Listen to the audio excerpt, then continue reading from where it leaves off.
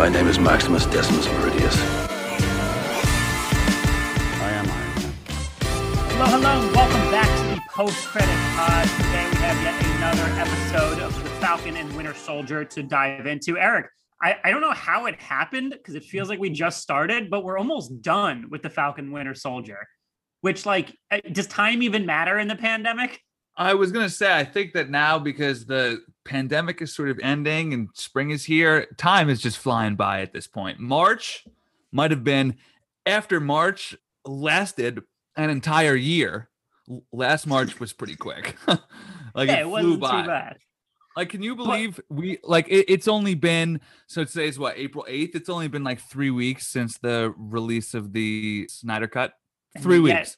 It feels like time is moving in its own complete separate universe and vortex that is not beholden to the rules of the world. That's for sure. And I'm sad to see the Falcon and Winter Soldier similar to Loki. Yeah, there you go. Exactly. Similar to Loki. But I'm sad to see the Falcon and Winter Soldier go because then we got to wait till July 9th for Black Widow. Then we got Loki in June. But, there's going to be a lot of downtime without any weekly Marvel content. And after being spoiled by WandaVision in this, I'm a little disappointed. I agree with you, but I actually just wrote a post for work this week about all of the films that are set to come out in the next 3 months. And Brandon, we are eating good, my guy. Be sure to check that out on Bro Bible, everybody. What is that? May 20. We have on, yes, please. On May 28th, we have Cruella and A Quiet Place Part 2. I might just go back to back. The same day. That's a great call. I'm getting my second dose May 3rd, so I'm planning on A Quiet Place 2 being my first, glorious return to movie theaters. Everyone clear the way. And then we got Fast 9, June 25th. Pumped for that. There's something else in June. We got Mortal Kombat in 2 weeks. So it's going to be a glorious, after a year of starvation, we're going to be eating, bro. We'll have enough to keep the post-cred pod going. That's for sure. And I know our listeners out there are like, bad batch. Bullet dodged. Yeah, there we go. But before we hop into this week's analysis, evaluation, review, and just snarky comments for the Falcon and Winter Soldier, as always, we got to hit the trending news of the week. Top of the line, Ray Fisher finally kind of gave a public interview about all of his allegations and claims and conflict with Warner Brothers, which frankly I've been waiting for because clearly Joss Whedon has proven himself to be a huge, toxic, hostile piece of shit.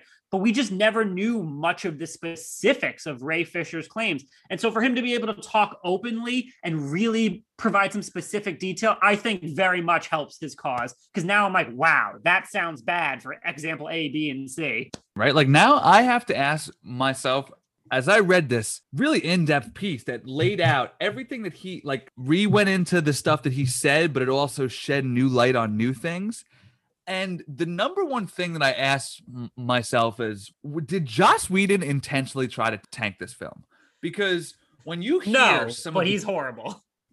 But when you hear some of the quotes that he said, where he allegedly threatened to make Gal Gadot specifically look bad, and that is exactly what she did in that famed "Kal-El, no" line.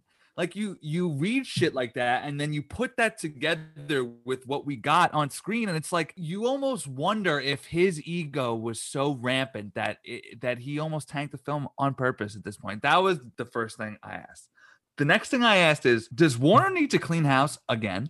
I mean, with Walter Hamada there, who was not in charge of DC Films when Justice League was going down. He took over January. Fisher has looped him into it now, though. So now He has, but that is one where I think we need a little bit of nuance to what's going on. I believe Ray Fisher. I believe a lot of his claims. But Walter Hamada was not in a position of power at DC Films until well after the theatrical version of Justice League came out. Now, does that preclude him from doing any of the things that Ray Fisher said in terms of trying to protect certain individuals? No, of course not. But it seems to me that perhaps he's getting his feet wet in a situation he didn't even understand he was walking into. But, Jeff Johns no longer really that involved. He's certainly not in the kind of lead role he was in before. Kevin Suchiara, who I know I'm butchering that, he's gone because of his own scandal. Toby Emmerich, still there, but clearly there's a hierarchical shakeup that is brewing. So I don't necessarily think they're cleaning house, but it does sound as if a lot of the problematic people are gone at this point. For a long time, you and I had said, Ray, we need more, man. Like, you got to really sort of lay clear the scope of, because while we want to believe you at a certain point, you have to, to get the court of public opinion on your side, you have to give us something tangible to hold on to. He's now done that to such an extent that I'm going to believe anything he says now, because Warner Bros. Has shown nothing to prove that, think about the way that they've handled the internal investigation, right? They've said that, remedial action has been taken without ever laying out exactly what that was. I mean, just connecting the dots. I don't know. He was removed from the nevers. Of course, they will never say this was the remedial action. But yes, that is essentially what it was. He was kicked off of his own show. Where do you think it goes from here then? Both Ray's specific gripes, the Whedon scandal, and the DCEU as a whole? Do you think they just keep chugging along as is, or will this, I don't want to say change the way they're doing things, because they would never do that, but will Fisher get what he's trying to find, which is ultimately justice, pun not intended? I think it's been always hazy what Ray Fisher's ultimate goal is, and I think it remains hazy still.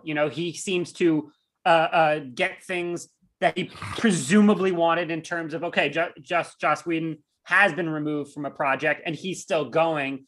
It's not exactly clear what his end game is. I just think moving forward, they're going to be far more cognizant of the character of the individuals they bring in to work on these projects.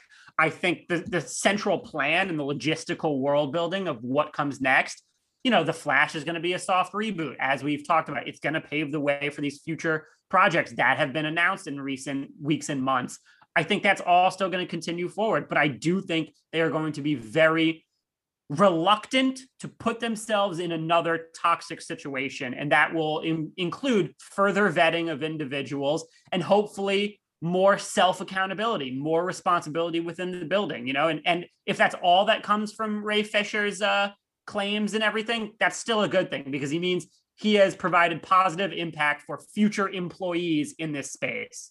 Let's stick with Warner Media for a second, because earlier this week, they announced that HBO is planning a huge Game of Thrones anniversary this month to mark the 10th anniversary of the hit series premiere. So what they're doing is basically branding this as the Iron Anniversary, which just lends itself to so many jokes that I'm not even going to go there. So it's a pod for another time, just sheer comedy of that. But essentially, it's a month-long celebration to commemorate the series, engage passionate fans, and understandably ignite audience excitement for the next iteration of the franchise, because House of the Dragon is going to begin production this year. It's going to arrive in 2022. And on top of that, we have 5 other potential Game of Thrones prequel spinoffs in some form of development. So it's going to be really, really this huge blowout. HBO Max is going to have personalized curations, binge watching marathons, special edition products, a lot more. And, I got to say, I looked it up on Flix Patrol, which is a very handy dandy tool for anyone who's looking for kind of trending data. Game of Thrones is consistently the #1 trending show on HBO Max and in TV Google searches. So as much as you and I hate the finale, as much as you and I agree that the last season was terrible, as much as you and I agree that pretty much the last 2.5 seasons, there was some rough sledding at times, it clearly hasn't affected the long tail engagement of Game of Thrones. People are still obsessed with this show, even if it left a sour taste in their mouth. First of all, I can't believe it's been 10 years. Right. Since it came out. That is where does time go? I actually remember where I was when I decided to start to watch. It was it was the summer of 2015, and I had heard of you are 5 years delayed on Game of Thrones, Eric. Holy shit! Because I was never and as I didn't watch all 3 Lord of the Rings until this past year. I was never a medieval fantasy guy. Oh my God. But Game of Thrones, man, you weren't in. But why? Why did you start it first thing? I was one of those snobby assholes who read the books. And so when HBO finally just ordered the series, I was like, oh my God, you guys are going to love this. It's great. And none of my friends would listen to me until years later when it finally hit screens. And I finally convinced them to read the books too. So that's the thing. Like, I had heard of it, but I had never really dove in. But then I just remember being in college. I was working a summer job and I was at a bar, and it was a Monday, right? And I feel like everybody in the bar was talking about Jon Snow's death. I kid you not. I was just sitting there and I could swear my roommates, people across the fucking bar, everybody in the place was talking about it. I was like, all right, I got to dive in now, because I knew that he died, but it wasn't really a spoiler because everyone still knew he would come back. Right. So it's like, all right, word. And the point is that the fact that I remember shit like that, and then remember the next 3 years of watching with my friends week in and week out and engaging in the culture and all the enjoyable stuff that came with that show, I get that people are angry over how it went down, but I sort of want to get on a soapbox and tell these people that, like, and especially since HBO is just bulldozing forward with Game of Thrones content, like if you're not sick of it now, good luck, because it's coming. HBO had never done a spinoff ever, and now they have 6. Yeah, exactly. There you go. That's fucking perfect way to put it. So sorry. Point here is that you can't overlook you can't throw out the sum because of one of its parts, right? For a long time, Game of Thrones was a revolutionary show. It was breaking records and norms. It was pushing boundaries and budgets. And now that they're rolling out this sort of 10-year parade and the new show is going to come out next year, I think now is the time for people to fucking drop that burden of hate and accept Thrones for what it was, which was, you know, a top 10 show of all time for a very long time, and allow yourself to re-engage with the likely very good content that's going to be coming out in the next few years. Just like Lost, a disappointing destination does not erase the unbelievable journey. Right, exactly. Lost is a great comp, even though Thrones is like levels are significantly higher. No offense, I know you're a big Lost guy, but and I guess Lost sort of laid the groundwork for Thrones, right? In terms of sort of the production scale of what a TV show could be. But Thrones, Thrones was a worldwide phenomenon. I haven't seen anything like that before, and we still haven't seen it since, right? I mean, the last of the monoculture. Mando maybe is that big of a deal. I'd say that could air apparent, but beyond that, Thrones was the type of thing where you could walk into a bar and half in that bar would be talking about it. So that's a cool origin story for your Thrones fandom. I like that. Yeah, and it sticks with me because I remember hearing about the red wedding. And just being, and like, you know, there were moments where the culture, it would swell to the top, but I never really felt that it was still sort of a low key hit. But that Jon Snow thing is what pushed it over, and it became like a mainstream pop cultural sensation. All right, switching over from Warner Brothers, which owns DC, to Disney, which owns Marvel. We got our second Loki trailer this week. Eric, this show looks like it's having so much fucking fun. This show looks like it just took a shot of bourbon, chased it with a beer, and maybe took a bong rip before going out that night. You know, like it just looks like it knows it's the coolest thing that's walking on planet Earth at the moment. And I kind of like that swagger and that arrogant, like, yeah, you guys are going to pay attention to me. I know it.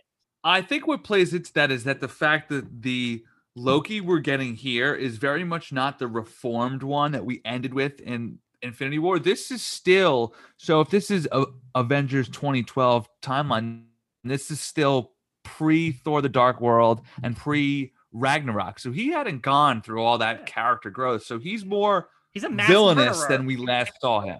Yeah. In Avengers 2012, they say he killed 80 people in 3 days. So he's a mass murderer. He's fresh off of that, right? So that is the Loki that we're dealing with here, you know? And I love that how he's going to have to sort of out of body download the other version of himself. Well Like said. they're gonna be like, oh, here's who you were. So he's gonna have to cope with all that. But beyond that, we'll dive into that once the show comes out. Just based on the trailers and the construction of the plot alone, I don't think that this is a hot take of saying this looks like it's going to far and away be the best MCU Disney Plus series so far. And I think it's obvious because it's going to combine the sort of cerebral theorization of WandaVision with the sort of movie level action quality, if not a little more gnarly. We've seen Falcon is sort of very popcorny and standard and like just a good time at the theater. Whereas I think the action in Loki may have a little more dramatic weight to it, maybe a little gorier, maybe a little darker. So I think that they're combining the best of the two shows that we've gotten so far into one, with perhaps the most charismatic lead in a show that we've had yet. I'd say Tom Hiddleston is probably, maybe outside of Paul Bettany, but probably the best actor to lead one of these shows yet. So I am big hyped on this one. And it's the only one that has gotten a season 2 green light reportedly so far. Yeah, and Loki just lends himself to a little bit more of a dynamic, compelling presence than a Wanda, a Vision, a Winter Soldier, or Falcon. So that'll be really fun to see. And as we ran here on Post Cred Pod as an exclusive rumor, we are getting Yes, it's a rumor, but I think this last trailer lends more credence to it. We are getting some sort of introduction to Kang the Conqueror here in Loki before he shows up in Ant-Man 3. Now, we know Jonathan Majors has officially been cast as Kang. Kevin Feige confirmed that. And we reported here that he, most likely what we've been hearing, though it's not confirmed, is that some sort of introduction will take place in Loki. After the second trailer, I have a new theory. When Jonathan Majors was originally cast, Eric, the report itself said it could be with some sort of twist on the character, basically telling us don't expect the exact carbon copy of the comic book version of Kang the Conqueror, who is a time-traveling warlord who wants to basically dominate and take over Earth at different historical intervals. Here, there's a lot of Kang iconography throughout the trailer. You see these statues and these kind of things in the background that allude to him. We know Gugu's character is playing most likely the love interest of Kang from the comics. I think the remixed version, because the MCU loves to remix comic elements to fit better within their universe, is going to have Kang, instead of trying to dominate different intervals of time, actually be dead set on preserving the timeline, potentially as the head authority at the TVA. I think that makes a ton of sense as to how to introduce him in a new, fresh way. It makes a ton of sense to make him a bit more of an anti-hero out than an outright villain. Makes a ton of sense if you want a multi-picture arc, which clearly they do between Loki and Ant-Man 3. And Loki, showrunner Michael Waldron, who cut his teeth on Rick and Morty, writer of Ant-Man 3, his name escapes me at the moment, but a writer on Rick and Morty who cut his teeth there. They not only know each other, but they have experience basically warping these sci-fi tropes and familiarities to their advantage, leveraging what we know about the genre to provide new and exciting wrinkles. So I think it all fits together for us to see Kang here in Loki and for him to have this varied backstory as compared to his comic book counterpart. Plus, to your point, and this is way too comic book fuckery for my brain, but he is also a founding member of the Young Avengers, which also gives the MCU more of an incentive to make him a good guy, because as we've talked about and as everyone has talked about, they're obviously building towards a Young Avengers project. Ipso facto, that is obviously more geared towards young people. Ipso facto, if they wanted Kang to be involved in that, I don't think he'd be an outright bad guy and would be something more of, I don't want to say a Logan-esque character, but straddling that line. Yes. A great theory I heard out there is that, so Kang he's like the ruler of a city called Chronopolis, and he's got a lot going on. That could be the mini city that we saw in the quantum realm in Ant-Man 2. I love that. That would be great. Yeah. So, and in a lot of sorry, go. No, I'm just gonna say between Loki and Kang and Ant-Man, and as you've talked about a lot on the show, this is I can't believe you haven't wrote about this yet. How sort of the MCU is branching out into these three sort of what's your whole spiel again? I always forget it. The time travel, the mythic, like the mystical, the cosmic, and something else, right? Well, I can't remember what I said. Well, this one is my favorite. Like the idea of like time travel and timelines and all that shit. That shit fascinates me. So I'm really glad that they're going to get into that stuff big time. Me too. And in a lot of iterations in the comics, he is Nathaniel Richards, who is a descendant of Reed Richards and Sue Storm. And then he becomes Kang the Conqueror. So we got Young Avengers connections. We got Loki and Ant-Man. We got Fantastic Four connections. So they can go in a lot of different directions with this character, which is great. Yeah. All right, staying with superheroes, but switching over to Netflix, we finally got a trailer for Jupiter's Legacy. And this is the first entry in Netflix's basically $1 billion purchase of Millar World. Whoa. Which is, it was a big budget purchase of Mark Millar, the famous comic writer behind Kick-Ass and Kingsman, basically his whole publishing company. So they got all of his IP, and Jupiter's Legacy is the first series in what is going to be a shared cinematic universe of superhero material for Netflix. Now, the reason it's so long time coming is because first they had shot a couple episodes and basically gotten rid of the original showrunner. He had leftover creative differences in the middle of productions. So that's a huge clusterfuck to deal with. Then the pandemic happened just to compound the clusterfuckery of what was going on. So basically, they've gotten no return on their investment for the Millar World thus far. So they kind of need, at this point, Jupiter's Legacy to be a hit. My question for you, just regardless of what we thought of the trailer, do you think it's too late for Netflix to be getting into the shared cinematic universe game now that basically everyone has their own superhero verse? It's a great question. The first thing that I think of here is that I think of the success of the Umbrella Academy and how that's sort of been a slow builder over time. I'm wondering if they have that sort of leeway here, given the price tag that they paid. Now, you telling me that they spent that much on the IP. It may not have been $1 billion, but it's a lot of money. Frustrates me because I will say that while I get that it's a Netflix show, if you're spending that much and you want this to be your primary shared cinematic superhero verse, the show's got to look more expensive than that. There was something about it that looked CW-ish to me. No shots at that channel or fans of them. I just don't really enjoy those shows because of how aggressively old school TV-ish they are.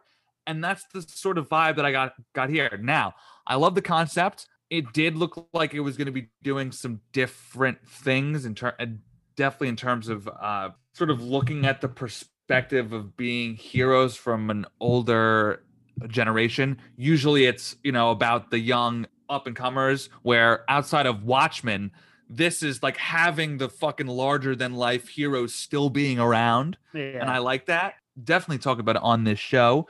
What's interesting about Netflix is, and I think this is the first Netflix show that we'll cover on this podcast, it drops all at once, right? So how does that lend itself, especially if you want it to be your big ticket superhero content?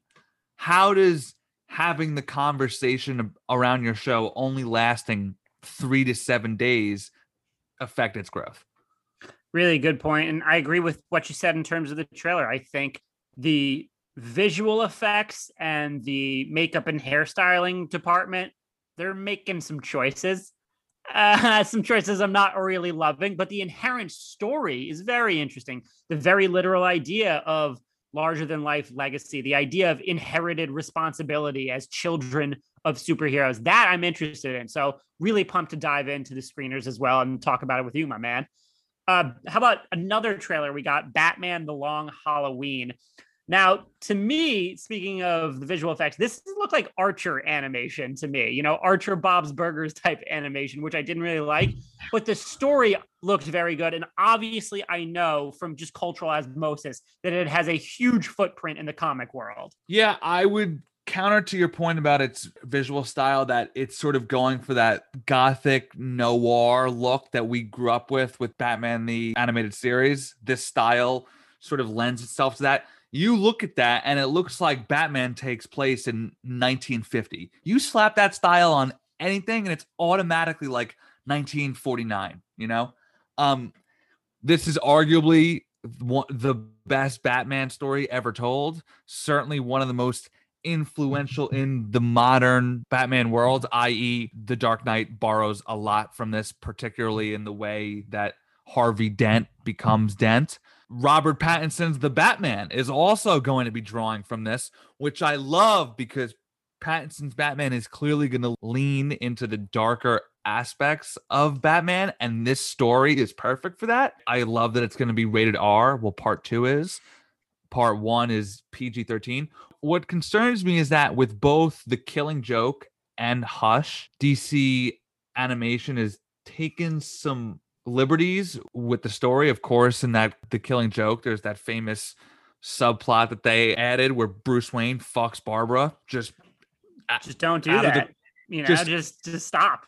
Just out of the clear blue sky. So maybe they'll do something like that here. I'm hoping they've learned from they did something like that in Hush. What exactly it was escapes me, but the Killing Joke one was just. And look, I like a Batman that has a love interest. It makes him so much more human as opposed to this like Terminator like robot search and destroy. Nobody can stop me. Just when not he his has best friend's daughter. But that makes him more complex, right? Like, oh, dude's horny and he's making bad choices. Like that makes him a more realistic character. That said, in The Killing Joke, that's like so not the story for a fucking love subplot. So we'll see. I'm of course big time hyped. Great voice cast. As we know, the DC weird subplots aside, these DC animated films are usually very good. So, yeah. All right. Now, lastly, we got our next trailer for Cruella, comes out May 28th. You're big hyped for this. I am, because Eric, most of the time I think these Disney live action movies are about as lifeless and flavorless as you can get, especially in the instances where they're basically doing just shot for shot remakes of the original in live action.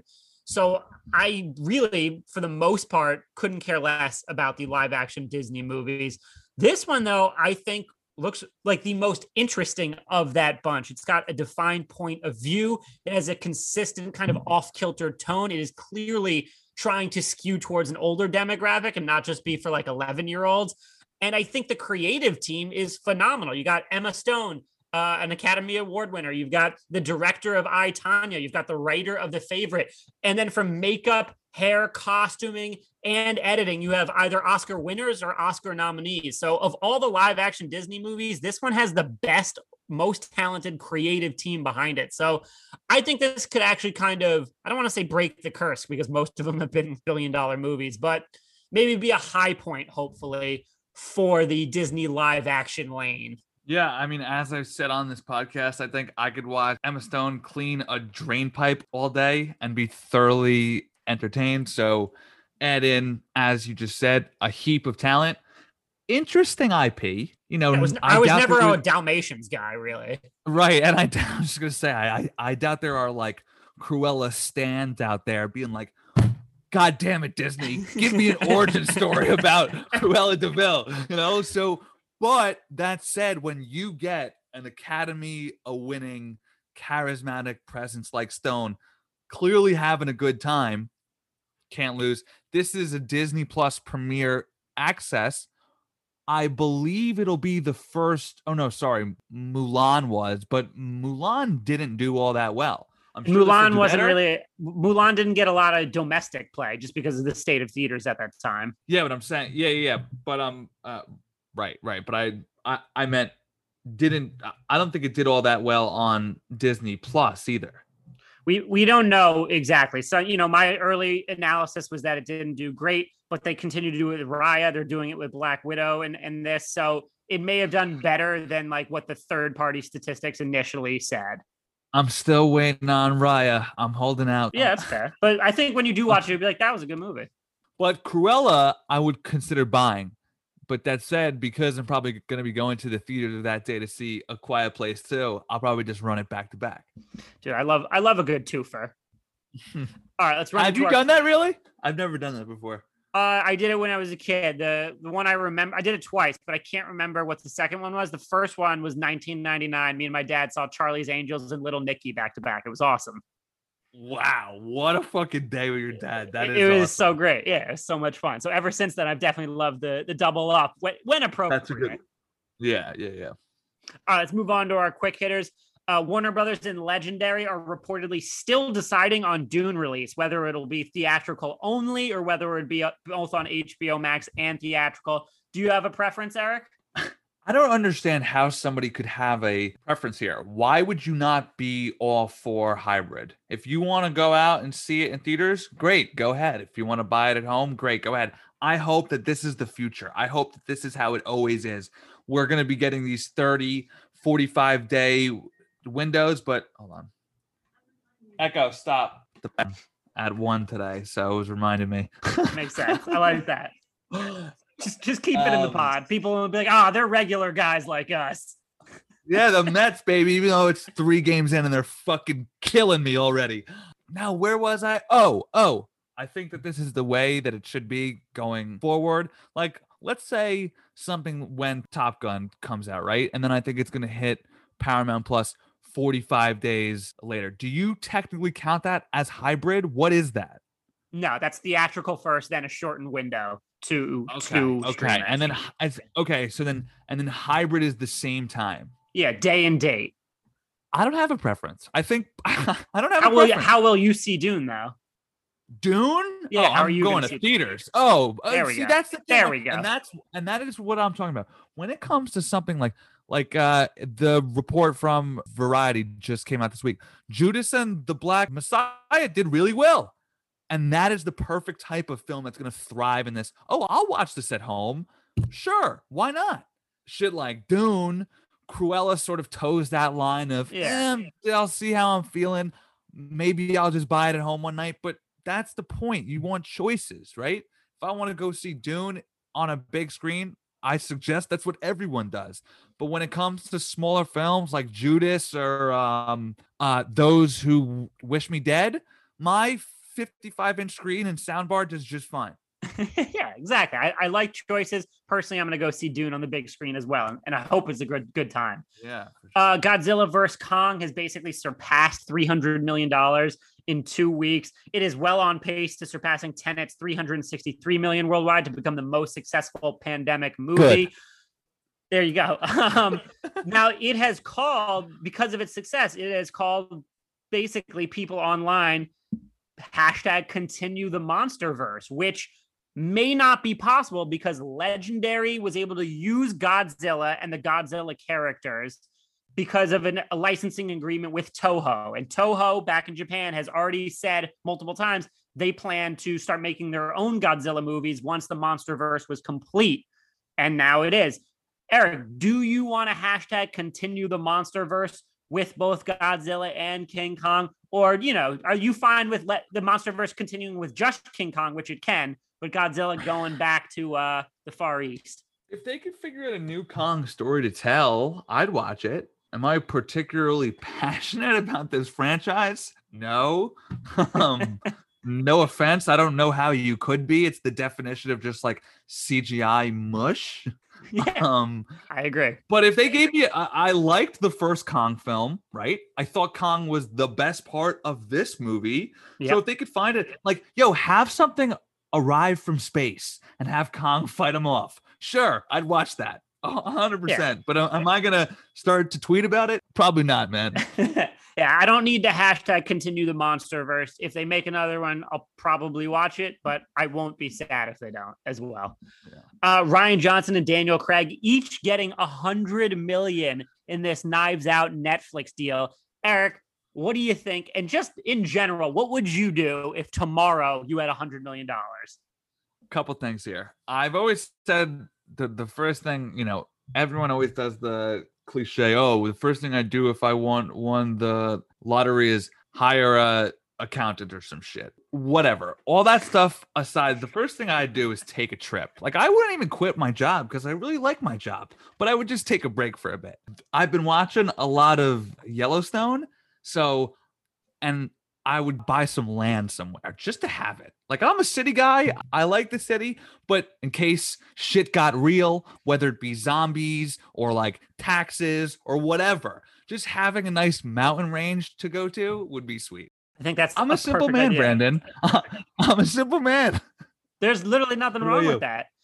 So my brother and I have been trying to win the lottery since I was 5 years old. It's something my older brother and I talk about often. And we also have a 10 plus year ongoing back and forth email chain where we send each other anything we come across that is like apocalypse bunker or like, luxury, like hidden, like compound fortress. So we literally talk about what we do if the apocalypse happened all the time. So your thing about getting land and everything. Yeah, I am 100% getting a zombie apocalypse compound fortress in remote Hold areas. on. I just want to be clear. I would use it for things other than Doomsday. Oh yeah, I would too. But Like, I would vacation First of there. all- I'd live there a little bit, but it would serve a multitude of purposes. for sure, me too. But my first thought would be like, hey man, now that we have the money, want to build that safe haven for when the end of the world is definitely coming in our lifetime? And he'd be like, yeah.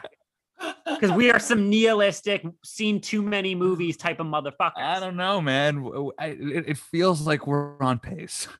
Second to that, I would go to Japan and have like authentic omakases for like an entire week. Tokyo is one of the In spots. Kyoto, I want to go to badly. The problem is, I don't know if I'd survive that flight. I don't think I could do it, dude. I mean, I've been to multiple flights to Israel and a couple flights to South Africa, and like, you just pop a Xanax and sleep for like 7 hours. Yeah, true. We're not promoting drug abuse on this show, but we're just giving you a little guideline. Well, on not those drugs. The hit bongs theories are fine, but I don't consider not marijuana a drugs. drug. It's a plant. Yeah. It's a plant, and we have Speaking to of which, use it's it. legal now in your state. I know. Congrats. I've been And my celebrating. state. Fuck Yeah. yeah. We're I've been fucking on it. celebrating. All right, we may be getting a Shang-Chi trailer soon, though this is completely conjecture. Marvel tweeted out that the cast was going to join up for like this group talk, as they do these kind of virtual promotional events, then deleted the tweet. So the rumor Really? sphere, Oh, I didn't know that. yeah, so the rumor sphere's gone into hyperdrive with like, well, they wouldn't be doing that if it wasn't going to be kind of a trailer drop soon. And it makes sense since Shang-Chi is still scheduled to come out before Eternals. We got to be getting a trailer September 3rd. soon. They got to drop a trailer, dude. Are you kidding? Exactly. So, we may be getting a Shang-Chi trailer soon, and Do I'm we excited. think it'll be Do we think that there is going to be a post-credit scene in something that comes out before then that links to that film? Because we have gotten no Shang-Chi MCU ties so far, and that's sort of very unlike them. Who knows? I mean, maybe the end of Falcon and Winter Soldier, maybe Black Widow, despite the timeline disparity. Something could be, for sure. Do you think the first trailer comes out with Loki, like at the same time? I think it's very possible. I think it could come out with Black Widow, in July 9th as July? well. That's less Wow. late too. But I think it's got to come soon. It has to come in the nearest future, or else I don't really know what you're doing, marketing department. So Right. we're gonna get it soon. James Gunn has confirmed that Guardians of the Galaxy 3 has begun filming. What's your hype levels for this, given everything that's gone down over the last few years? What do you mean? I mean, we had, the James Gunn firing, the James Gunn rehiring. We had Guardians of the Galaxy appearances in other projects. We had the pandemic delay the whole MCU timeline. Like this was, Well, this you movie make was a already great supposed to come point. out. You make a great point. It's going to be interesting to see how Thor 4 sets them up, because that's going to be the next time that we see them. As I've said 1,000 times, Guardians 1 is my favorite MCU film. Guardians 2 for me is a massive step down from that. If Guardians 3 could land somewhere in between there, I'd be stoked.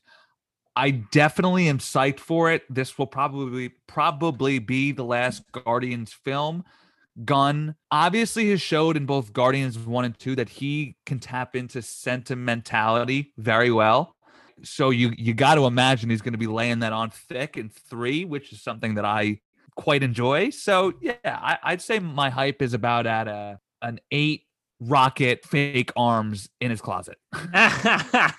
Yeah, I'm pretty hyped for it. I even though Guardians of the Galaxy 2 was a step down, that Yondu death scene, man, God, that was good. If you compare the Yondu death scene combine the Yondu death scene with the scene in Guardians 1 where Groot does the "We Are Groot." I mean, he knows more so than most of these very carbon copy, shallow superhero films how to tap into something that could ring out a tear or two. Yeah. So I'm not crying at any other points of the MCU. Well, no, I think WandaVision got me pretty good. Yeah, hyped for sure. Atlanta season 3 has officially started production. I mean, Jesus, finally, like years after season 2. So happy about that. Cannot wait. One of the best shows on television. What's great is that now these guys are all like confirmed A-list stars. Like season 2, they were there. Like people like you and I knew about the whole cast, but not sort of the general space. Now these guys are all fucking studs. So I cannot wait. Dude, Lakeith Stanfield has got a shaved blonde head from the set photos. So we already know they're going to be doing some crazy shit. Yeah, it's going to be great. All right, well, that is the trending news. There's a lot to talk about this week. Busier week than recent weeks. It really seems like Hollywood's picking back up. They were just dropping trailers. It's crazy. Speaking of rumors, I've been seeing one out there. Now this is a rumor, right? Take this with. Is this a Hits Gravity Bong rumor? Yeah, yes. But it's one of those ones that's so daft it makes sense. It sounds ridiculous just saying it, but I've seen it. I saw the Illuminati post about it, and I saw it somewhere else. That a Sam Raimi Spider-Man 4 could happen after Doctor Strange 2. That's something I've read. Again, that's a big fat Hits Gravity Bong. Dude, I saw this video this week of Wiz Khalifa hitting 2 of them at once. It's just like, Jesus. Dude, who needs that much? That would get me uncomfortably high. But I would be all in on that, right? Talk about a redemption story for the fucking ages. Like letting him do that would be glorious. Do I expect that to happen? Absolutely not. Who says no, though? Would I be the first in line to see that? If it does, of course I would. Who says no, though? I think probably Sony. I think they make a lot of money because I think it then undercuts a little bit what they're trying to do with the Tom Holland Spider-Man verse. But they should. I would love it, dude. Of course I would. From a business standpoint, I can understand why they don't want so many live-action Spider-Man running around at once after what is probably going to be a very crazy, hard-to-swallow multiverse movie in December. But True. I obviously want it. And there are ways to make it work. I'm not saying it's not impossible, but that'll be tough. Imagine that. Yeah. I mean, if they do, of course, I'm first in line, like immediately. For sure. All right, let's jump into the Falcon and Winter Soldier because this was a big episode. All right, Eric, this was an interesting episode, and I know I say that every week, but every week for the most part it is true, and I think this one had. Well, I found myself thinking that interesting is an interesting word for you to use because is it that? I found that the discussion around the series is nowhere near as fervent as it was with WandaVision. That's very much by the design of the show. I'm sure it's as big of a hit in terms of numbers, but in terms of the conversation, I would say we're at, 30% of the excitement that we were at when it came to WandaVision. The general fan passion or desire to engage further in the conversation around this show seems to be extremely weakened. That makes sense. And I can see that, like you said, by design. But when I say interesting, it's less so the kind of greater conversation surrounding it and more so, I would say, the implications and thematic messages that are being developed by the MCU as a whole, and I think each product is a microcosm of that. So that's what I mean by interesting. Right. Okay. Fair enough. But you're totally right that by design, this is just a more straightforward, simpler show. So our beat by beat recaps I like because it's a little bit less theorization and a little bit more filmic analysis. You know what I mean? Yeah. All right. So let's hop into it. This episode, we open with Bucky, the White Wolf, in Wakanda 6 years earlier, a nice little flashback. Io is repeating the Winter Soldier code words, homecoming, like das vidas, all that good stuff. But Bucky's able to resist it. And at the end of her little spiel, he's still Bucky. He's not the Winter Soldier. And Io tells him he's free. And Eric, to me, I found a through line here. WandaVision traversed reality through decade-specific pop culture. The Falcon and the Winter Soldier traverses reality by hopping into different pockets across the globe. So far we've been to Madripoor, we've been to Latvia, all these different places. Now we're here at Wakanda, and each time we get a little snippet of culture from that region, from that area, what they represent. And I just think that's an effective, cool tool. And there's something great just about globe-trotting mechanics. Especially when you contrast that with a character with the name Captain America running around doing whatever the hell he wants. So that's a nice little blend there. Absolutely. I really like that. So from there, Barnes back in wherever the kind of hideout for Zemo is, Barnes persuades Io to allow him and Wilson to continue to work with Zemo. And so she gives them basically 8 hours to finish their mission before the Dora Milaje are coming for these guys.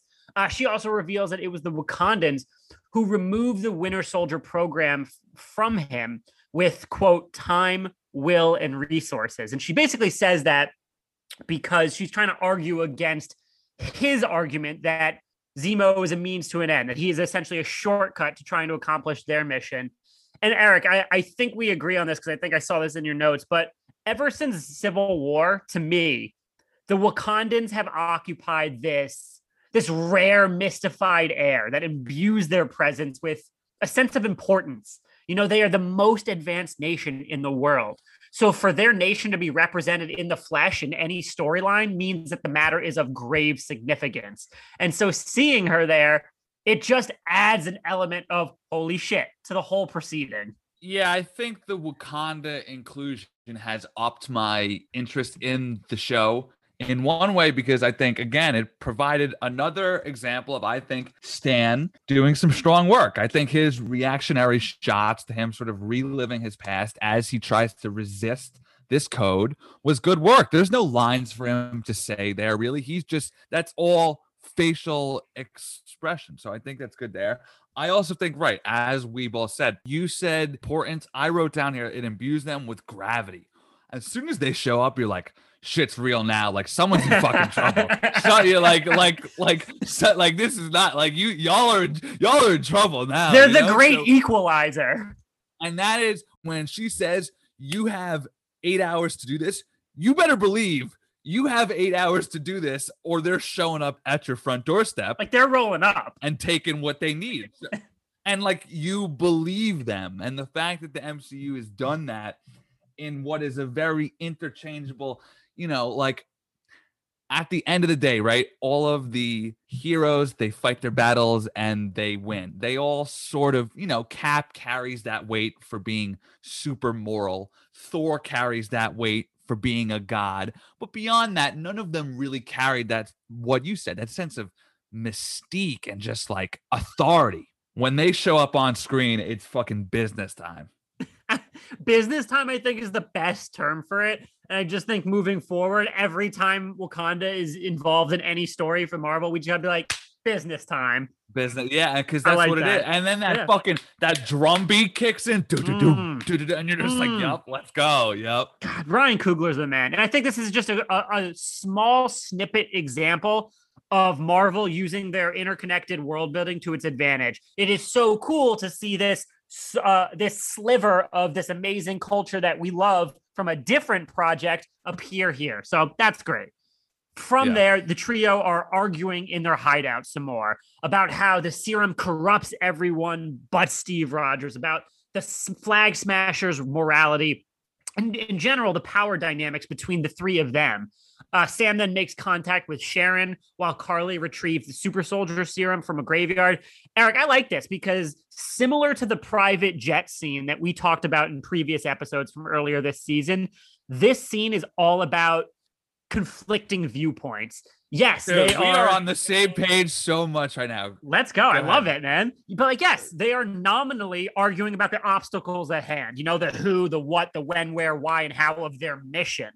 But really, what they're talking about, what they're discussing is ideology and revealing the perspectives and worldviews that drive them individually. And I love when you can take what's at hand and use it as a double meaning for what the characters believe. And I think that is done really well here. Yeah, so I wrote that we're on the one speaking of that cough, signed up for my first shot Monday, baby. Let's go. I'm getting mine Saturday. Let's go. It's going to be a weird summer. Post-cred pod is out here. Yeah, I'm getting fucking weird this summer. Fair warning to everybody out there. Well-deserved weirdness, all right? Yeah, seriously. So what I wrote down is, and again, I didn't even think about the plane scene comp. Great call. I enjoy the shifting perspectives of the audience of the three of them, right? We're seeing how the three of them feel about one certain topic, and then their individual perspective changing in real time. Sam is tracking them down, but then he's also like, Buck, I kind of see their point. Bucky then says, Carly's means to an end make her too extreme. If she keeps going like this, she's like Zemo. Zemo's like, whoa, I didn't super soldier anybody. So you've got dynamics shifting in real time, both how they're personally, we're being put in a perspective of third person, of seeing how they all interact despite their opposing viewpoints, and first person of how their individual perspective is changing in the moment. And I think that shit's great. Yeah, because it directs their choices and their actions and behavior. And we understand why. And that's the strength of Zemo, right? He's a cerebral villain. That's what he's sort of a, yes, watching Magneto bend metal is dope, but his best scenes are when he's just fucking laying down that old school German knowledge, right? Yeah, so for sure. That's sort of the Zemo. It's the same thing with Joker. Yes, he could blow up buildings all the live long day, but it's when he talks that you're the most enthralled. We're getting that with Zemo. It's no Thanos or fucking Skrulls or any of this extreme comic bookness, as you said, why you prefer the Civil War Zemo, as he felt more realistic. I think that the more eccentric version makes him feel more realistic, because he's able to like put aside his previous hate for them now and like have these sort of discussions with them, while also very clearly planning his own way out. So I think that imbuing him with a little more less overt edge and willing to see eye to eye with his fellow man while he tries to accomplish his goals is one of the strengths of this show. In general, his character is, I wrote down, where would this show be without him? Both in terms of plotting, right? Like he's like, Bucky and Sam, we got to go here and do this. And then we got to go here and do that. They're a lost puppy without him. Or in terms of general entertainment. He went viral immediately, and now we're talking about how he is a conduit for these sort of in-depth hero versus villain discussions, which is something Marvel has lacked in general. So I think when this season is all said and done, he'll wind up, unless something drastic happens, he'll probably wind up being our MVP. He's the only arrogant asshole of the series that I actually want to hear pontificate, going back to your Magneto laying down the law verbally type of comparison. Like nobody else. I don't really want to hear anybody else monologue in this show besides Zemo. Right. And because, as you said last week, he is just acting circles around the entire cast. But while I did enjoy that one part of the scene, one thing that I did not love was, and I'm willing to guarantee that you feel the same way, it's in these scenes that this show sort of feels like two different shows that were stitched together. The Flag Smashers and Sharon Carter and the Power Broker are all supposed to be related, yet they all feel wildly distant and disconnected, to the extent where I think Sharon Carter and Madripoor and the Power Broker may just be a backdoor into something else. Because at this point, Shang-Chi, perhaps, I'm going to get into that next. Because speaking of Sharon, she said, and because doesn't it like they seem like they're trying to tie the two plot lines, but don't they feel very this episode to me hammered home this exact point, that I like the Falcon and Winter Soldier, but it has an identity crisis, not only for what you're saying, which is right on the money in terms of the physical. Okay, now we're at this shot and this part and this part. It does feel very kind of all over the place, but I also think thematically it's a bit scattered. It started off what I said in the early episodes, which I really liked. a black public figure's place in America and how we treat that person. That's gone now. Yeah, exactly. Now, and I wrote a piece on Observer about this today. I think this has this episode has a wonderful, important thematic question to ask about the nature of heroism, which we'll get to in a second. But that is a completely different thing than what it was earlier. So I think for multiple reasons, both the literal and a bit more of the thematic, metaphorical, it has an identity crisis, the Falcon and the Winter Soldier. It doesn't know exactly what it wants to be. So then just further on that Sharon thing and how I think that the Madripoor and Power Broker, that the Power Broker is not the real villain of this show. The ultimate villain of this show is Walker, right? I think that Sharon and the Power Broker thing could be an entrance into, they've said that this series is going to tie into at least 3 other MCU projects. I don't know if we've gotten one yet. I mean, unless you count the Wakandans as a Black Panther 2 connect. Do we count Don Cheadle as Armor Wars? Yeah, right. So exactly.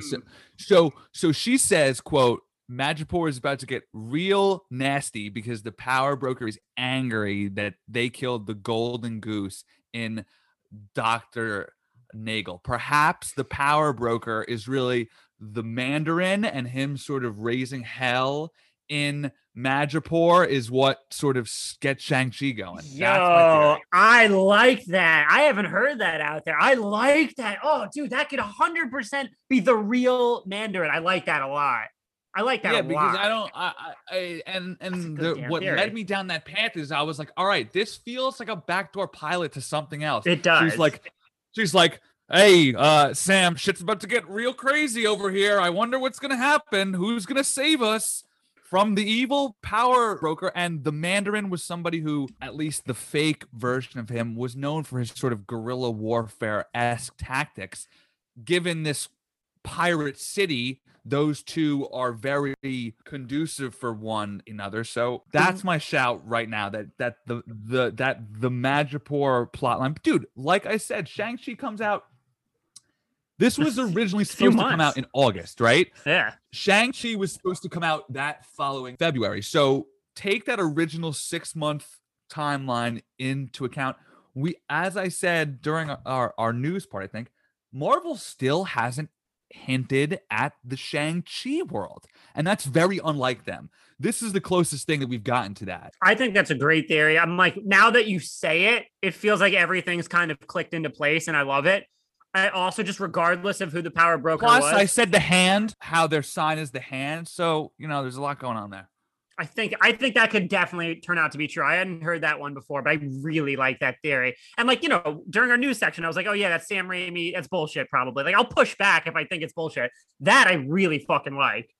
But yeah, I thought regardless of who the Power Broker is, it was just so funny to me that Sharon was like, he's really pissed that they killed his golden goose. I'm like, if he was a golden goose, then why didn't he have a single security guard with him in the most crime-ridden city in the world? I never understood that. I'm like, oh, just because he's got a hidden lab, like, the most sophisticated crime syndicate city in the world can't find him. Protect your assets, guys. Come on. What are we doing out here? Some baby squad Big shit. Facts. All right. With Zemo's help, they finally track Carly to a memorial service, but are intercepted by John Walker and Lamar Hoskins. Wilson asks to speak with Carly alone and attempts to persuade her to kind of change her methods. He kind of tries to reason with her, and they do make a little bit of progress towards finding some common ground. But of course, Mr. What do we name him? What did you name him? Mr. Douchebag Face or something? Oh, the Walker. Brothers Douchebag. Yeah, the Brothers Douchebag. Walker specifically intervenes before Sam can kind of close the deal. And this leads to an all-out punch-em-up fight.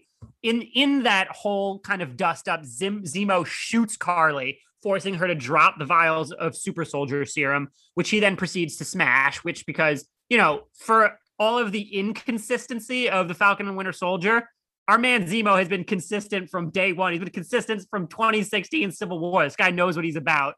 Walker stops Zemo, then retrieves a single remaining vial while Carly escapes. So there was a lot going on here, Eric. Can I do a little rant quickly? Go ahead.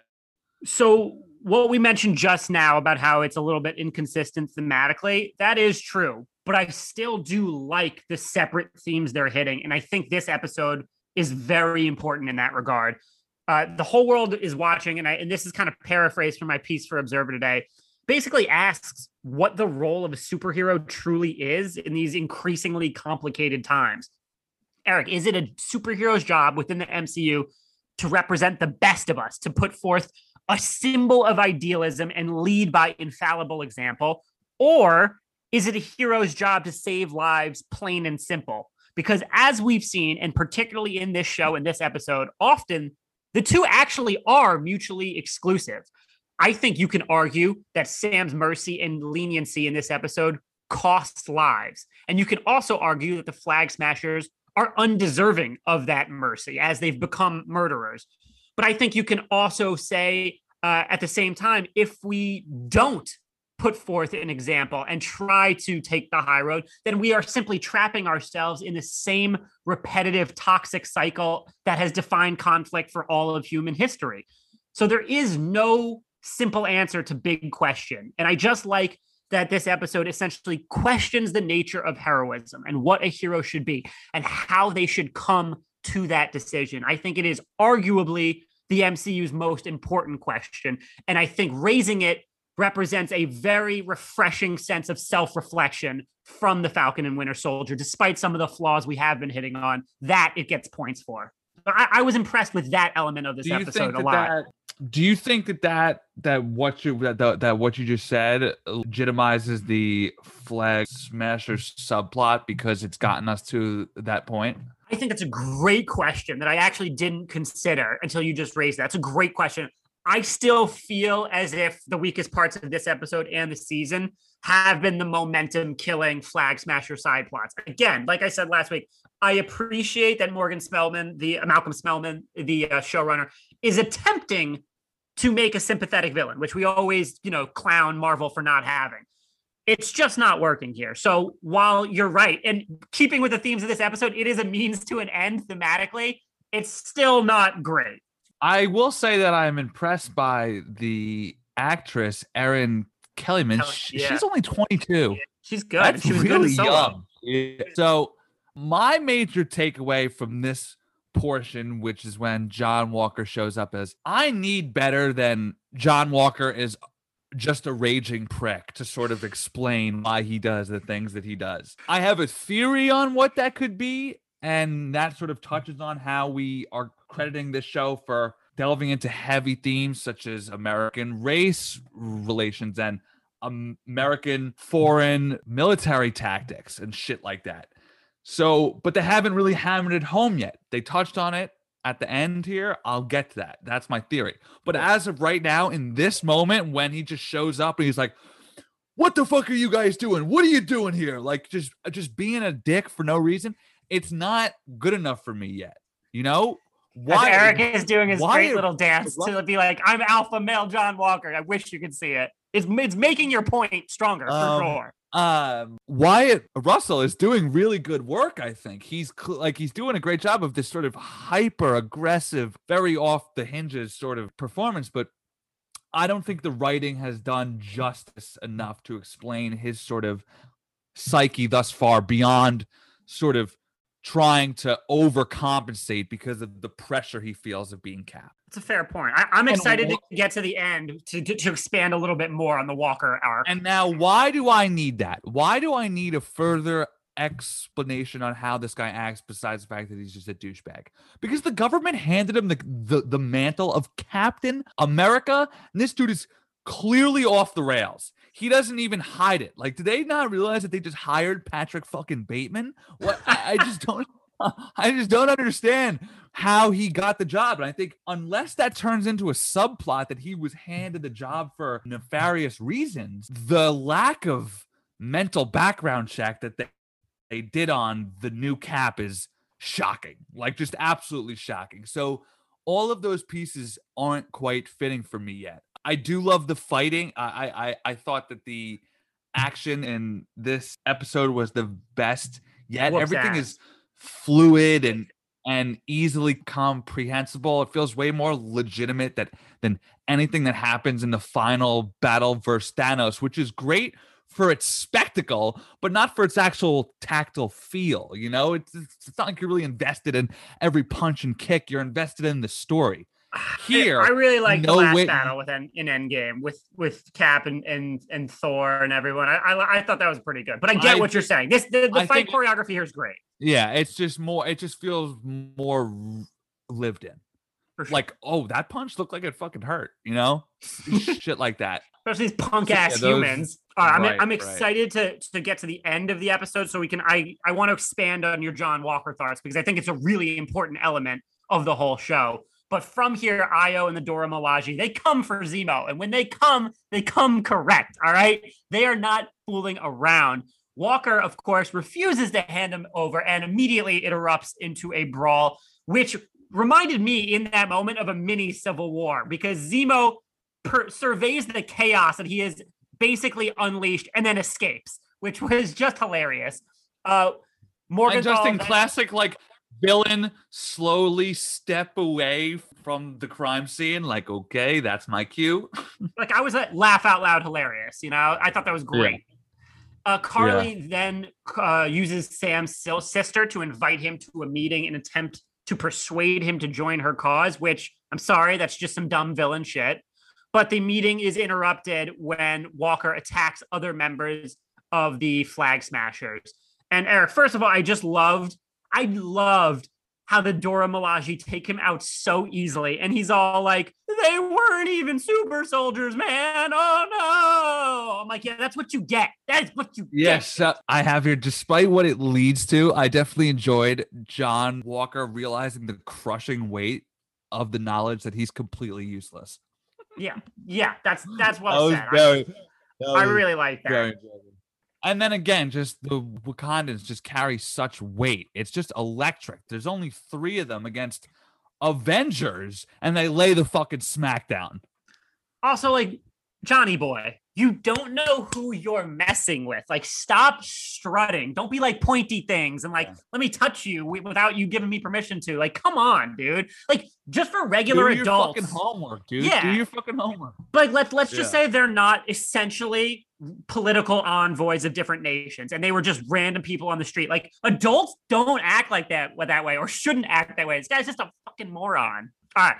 During the ensuing fight, Carly kills Lamar Hoskins, or seemingly kills him. It definitely looks like that to us. Enraged by his friend's death, Walker then kills a Flag Smasher with the shield horrifically in front of a horrified crowd, all of whom are filming on their cell phones. All right, Eric. Walker is clearly, like you've been saying, unstable and unfit to be Captain America. He also took the super soldier serum. So we also know that he does have a lust for power regardless of motivation. And that Flag Smasher specifically, he yielded. He could have been taken into custody and questioned. But in a vacuum, Eric, Walker killed a known and active member of a terrorist organization that just killed a U.S. operative and his best friend. Without the cameras present, if we had just read that in the New York Times or something, I have a feeling we would be okay with that, given just the raw facts. Essentially, a good man who takes the super soldier serum can do good. It's a different version of Bucky's it's the means to an end rationale. And John Walker is clearly unstable, but I understand a good man wanting power to help. At the same time, I also understand Zemo's point. A desire to become a superhuman cannot be separated from supremacist ideals. It's the same reason why Jon Snow in Game of Thrones was the right choice for the throne, precisely because he didn't want it. Those that do not lust after power are most suited to wield it. At the end of the day, I hope, and this comes back to a little bit of what you were saying, I hope they continue to leave Walker in this morally ambiguous state as this unclear foil, because I think ultimately what we're seeing is someone who is unstable and unfit to be Captain America, but someone who's also a guy that at the end of the day, even if he lusts for power, is trying to do the right thing, failing to do the right thing, succumbing to his flaws. And I hope that ultimately allows him to work through it all to be a better man, or a guy whose journey is coming to his own conclusions about the nature of heroism. That all is interesting to me. I don't want them to splinter out and be like, he is a flat out villain bad guy. Well, perhaps this is what leads him to becoming a sort of more morally ambiguous U.S. agent Yes, opposed, that's what I was thinking. yeah, Instead of because Captain America. this is sort of his comic book story, is that he snapped and like killed a bunch of people or something. Oh, I think this last 10-15 minute set piece was the best in the show so far. It reminded me of the Raid 2, how it was sort of a chase, stop and fight somewhere, chase again through like city Yeah, streets and for warehouses, and people are crashing through walls and shit. Really enjoyed that. I liked the suddenness and the simplicity of Battlestar's death. It's a reminder of how different the playing field is for regular people. Like, he just got punched in the chest and got absolutely yeeted, you know? So Yeah. it just reminds you of the stakes, the level that these guys are really playing at. This is the big leagues, you know? Like, you forget, you know, as much as people might want to, you know, not dunk on Sam, but it's like, all right, Falcon, cool, man, you've got some wings on. Which, by the way, why isn't the government like producing more of those? Why aren't there like a whole squadron of Falcons? I don't get that. Like, you can train other people to learn it. Like, I guess, yeah. I get that Sam's nice with it, but other people can be too. But it just sort of shows that he's more than a dude in a suit, right? He knows what he's doing. Like, he hasn't gotten a hole punched in his chest yet, and that speaks for something. So, totally. As I said before, does this set up to be John Walker of the real villain of this show, and the Power Broker Madripoor storyline to be a tie-in to something else? I don't know. And then my final thoughts was, could they have gotten this done in a film? Would people have gone to see that film? I don't know. But something about the pacing just makes me feel like this was intentionally stretched out to be a show when it could have just been a film. I don't know if people are coming out en masse for the Falcon and Winter Soldier movie. Yeah, I think there's a reason why it's a show. Of course.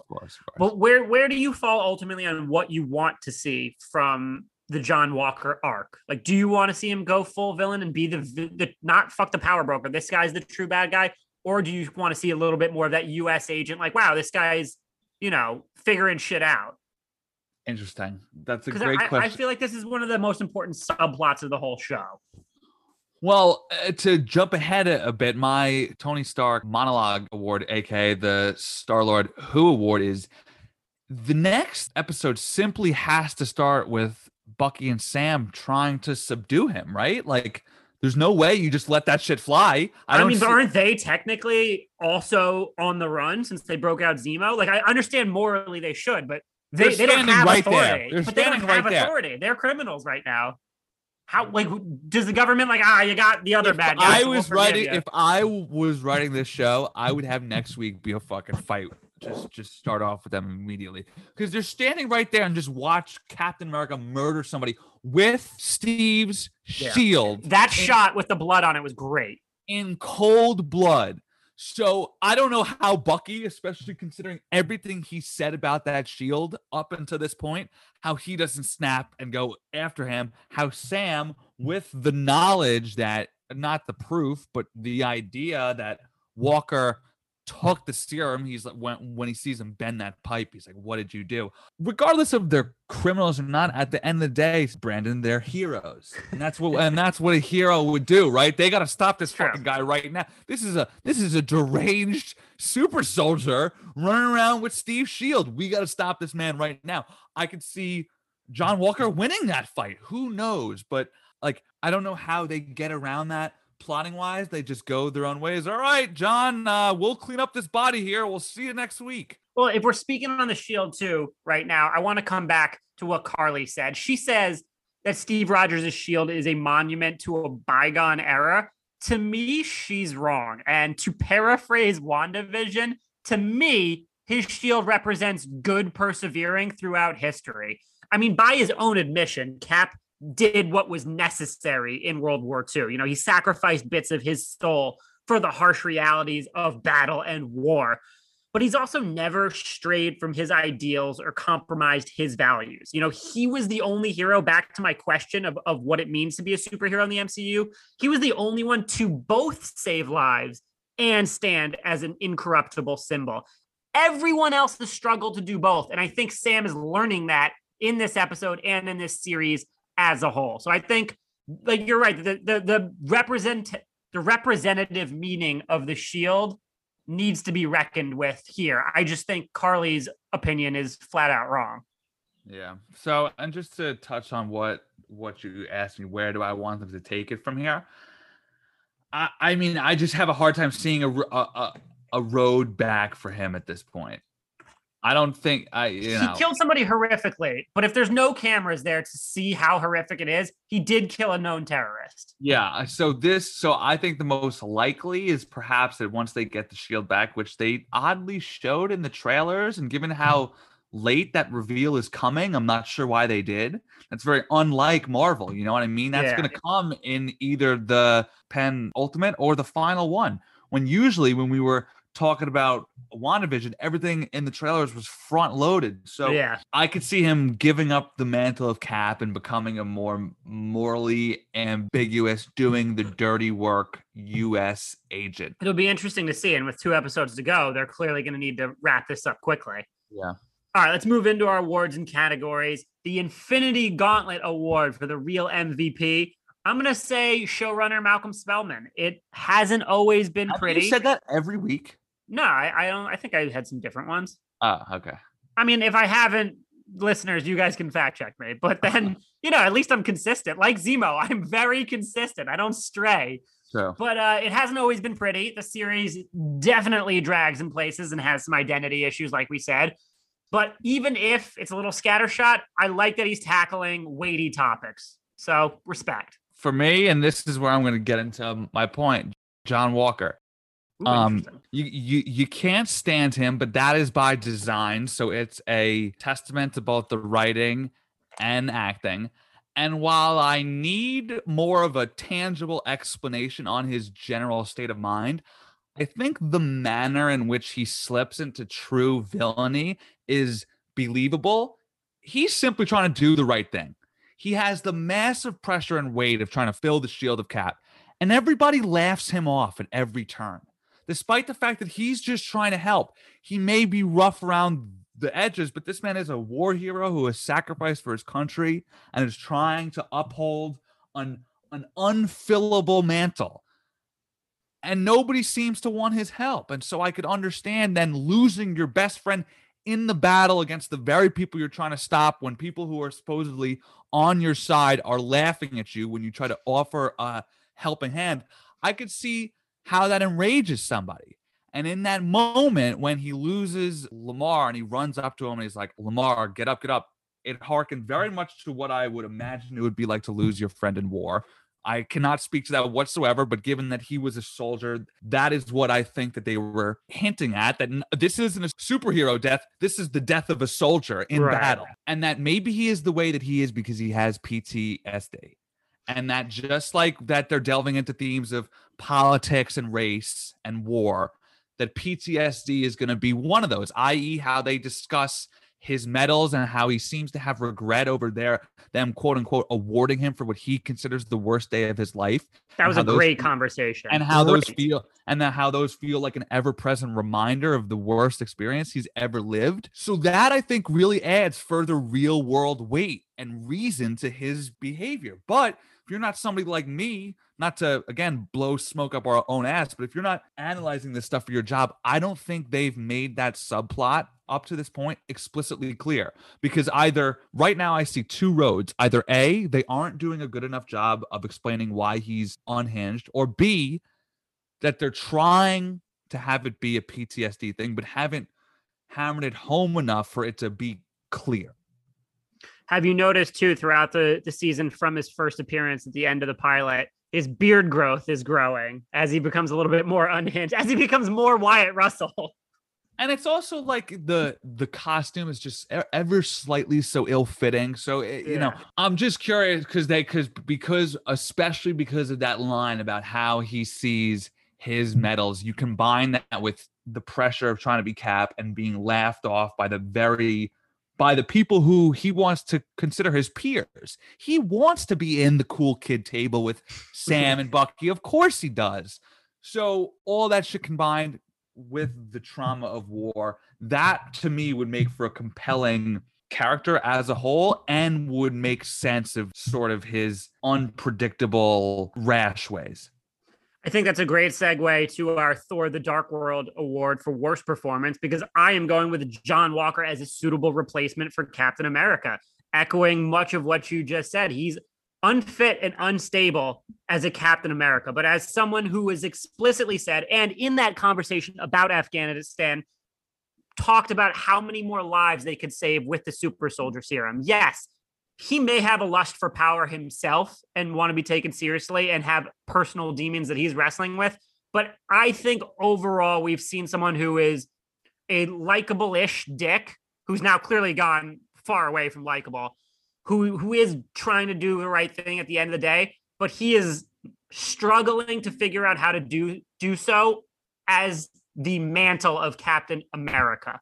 If he was U.S. agent, if he was freed from the shackles of expectations and the world's public eye trained on him constantly, and perhaps had a little bit more support from those around him, maybe he wouldn't be so as schizophrenic to us. You know, maybe he'd be like, all right, this guy's aggressive and kind of a prick, but he's getting the job done. So that's just why I like his arc. And I think your criticisms are valid, but I'm definitely feeling this kind of secondary storyline about finding your own path in this weird super heroic MCU world. Yeah, but you're assuming that they're casting him as an anti-hero, which that's not the vibe I've gotten. They're not. I don't think they're setting him up to be redeemed whatsoever.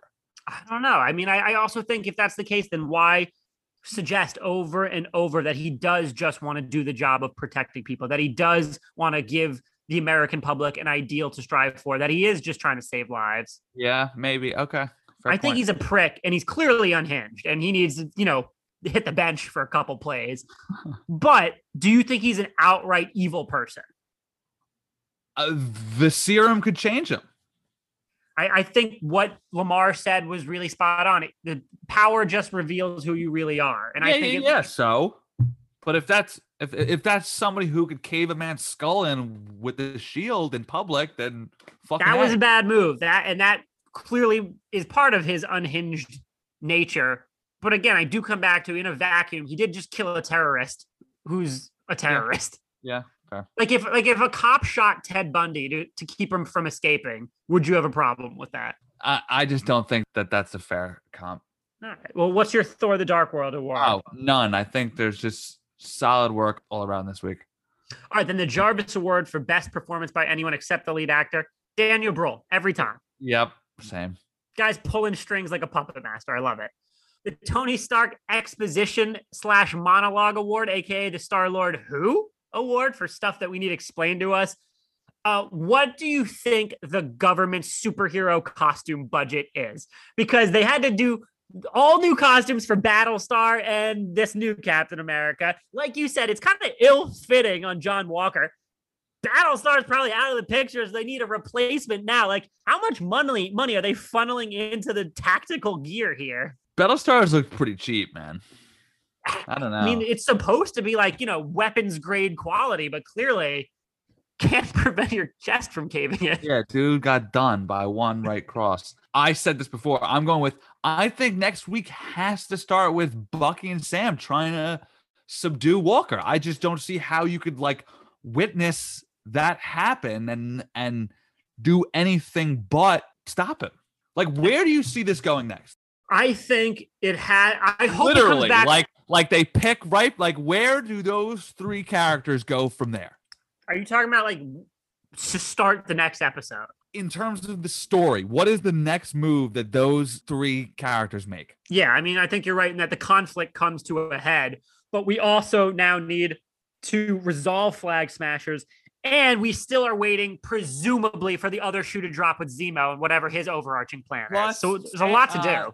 Bucky has been threatening, I'm going to take that shield from him myself. And what better time to do it than when he just used it to chop someone's head off in cold blood? So I think the next episode, you're right, could probably be enough of this shit. And Sam's like, Buck, no. And he just runs in. That would be fucking electric. I would like that. Yeah. And that would give Bucky a proper hero moment, right? That could, because they did throw in that subplot, or not even subplot, but this is sort of why the show feels very disjointed. They made a point to make us see that he was being filmed when he was raising all that hell Yeah. in Madripoor. So perhaps him being filmed taking down the deranged Cap will help balance that out a bit. Social media, modern world, everyone's got a phone. Thieves. The Time Stone That Real Quick Award, aka the Rewind That Real Quick. I think this scene with Bucky swirling some good whiskey while they all philosophize about the world. Great scene. Also really like that, like, you know me, I'm not a huge Sebastian Stan fan, but for once in the MCU, Bucky's a character and not just like Steve's accomplice or like emotional anchor or anything like that. That's a testament to Stan's work then, no? He was good in this episode. For sure. I think he's looking strong, John. I thought that was great line. Great line. Yeah, I actually, in a Slack to my editor today, likened him to the respectable veteran journeyman in the NBA who's not great and who's on like 9 teams in 8 years. JJ Redick? I think JJ Redick is actually a little bit higher than Sebastian Stan in my regard, but he was good in this episode. This was a great episode for sure. I've got 2 quotes. I didn't write them down. One was, shield or no shield, the only thing you're running in here is your mouth. Great and line. the other one was, the Dora Milaje's jurisdiction is wherever they find themselves. It's just like, again, just like, I believe you, ma'am. I am so sorry that I offended you. Please forgive me. Like, yo, they are badass, man. From here on, hashtag business time. Yeah. Wakanda, that's what they mean. This is hashtag business time. Put this in Odin's Vault Award, aka put that in a museum. To build off what you just said, the Dora Milaje close quarters combat. They neutralized this team of like 4 in seconds. Yeah, Great. I have the set pieces as a whole. This one, the Dora Milaje, and then the one that I said was like the Raid 2. That was really cool. Yeah. All right, the Cap lifts the hammer award for the best hero moment. Again, you know that I'm not a huge fan of all the Flag Smasher stuff. And I think Sam is being naive to a certain degree, but I'm giving the award to his conversation with Carly because at least he is trying to do something different. He's trying to break a cycle of violence that humanity has been locked in for eons. And I can appreciate and respect that, even if it sometimes is naive. It's a really good call. I once again have the Dora Milaje just showing up and laying the fucking smackdown. I mean, how nice was that pinpoint accurate spear throw to lock the shield into the table? So sick. That's cool. Did it pierce the shield? Is that I think she purposely threw it through the loops on the hand, which is hard to do from an accuracy standpoint. That was some Robin Hood shit. Yeah. All right, what's the worst thing you can say about this episode, Eric? None. I don't got any this week. Yeah. For me, it drags. It spends too much time on the uncompelling group of villains. Its focus is split.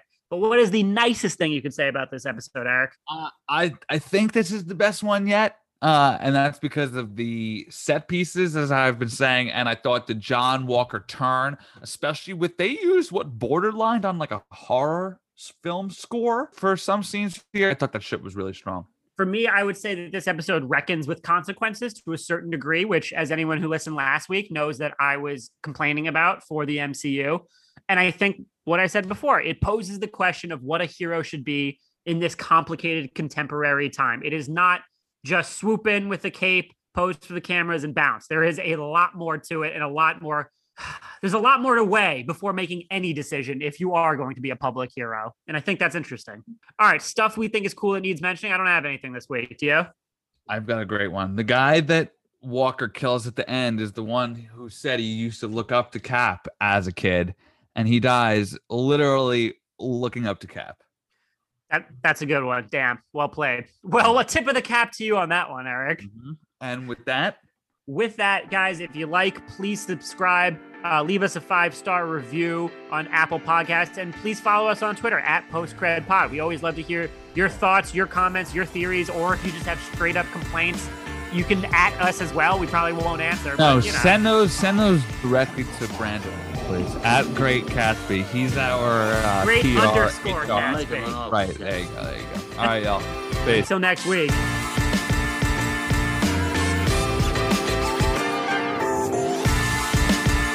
My name is Maximus Decimus Meridius.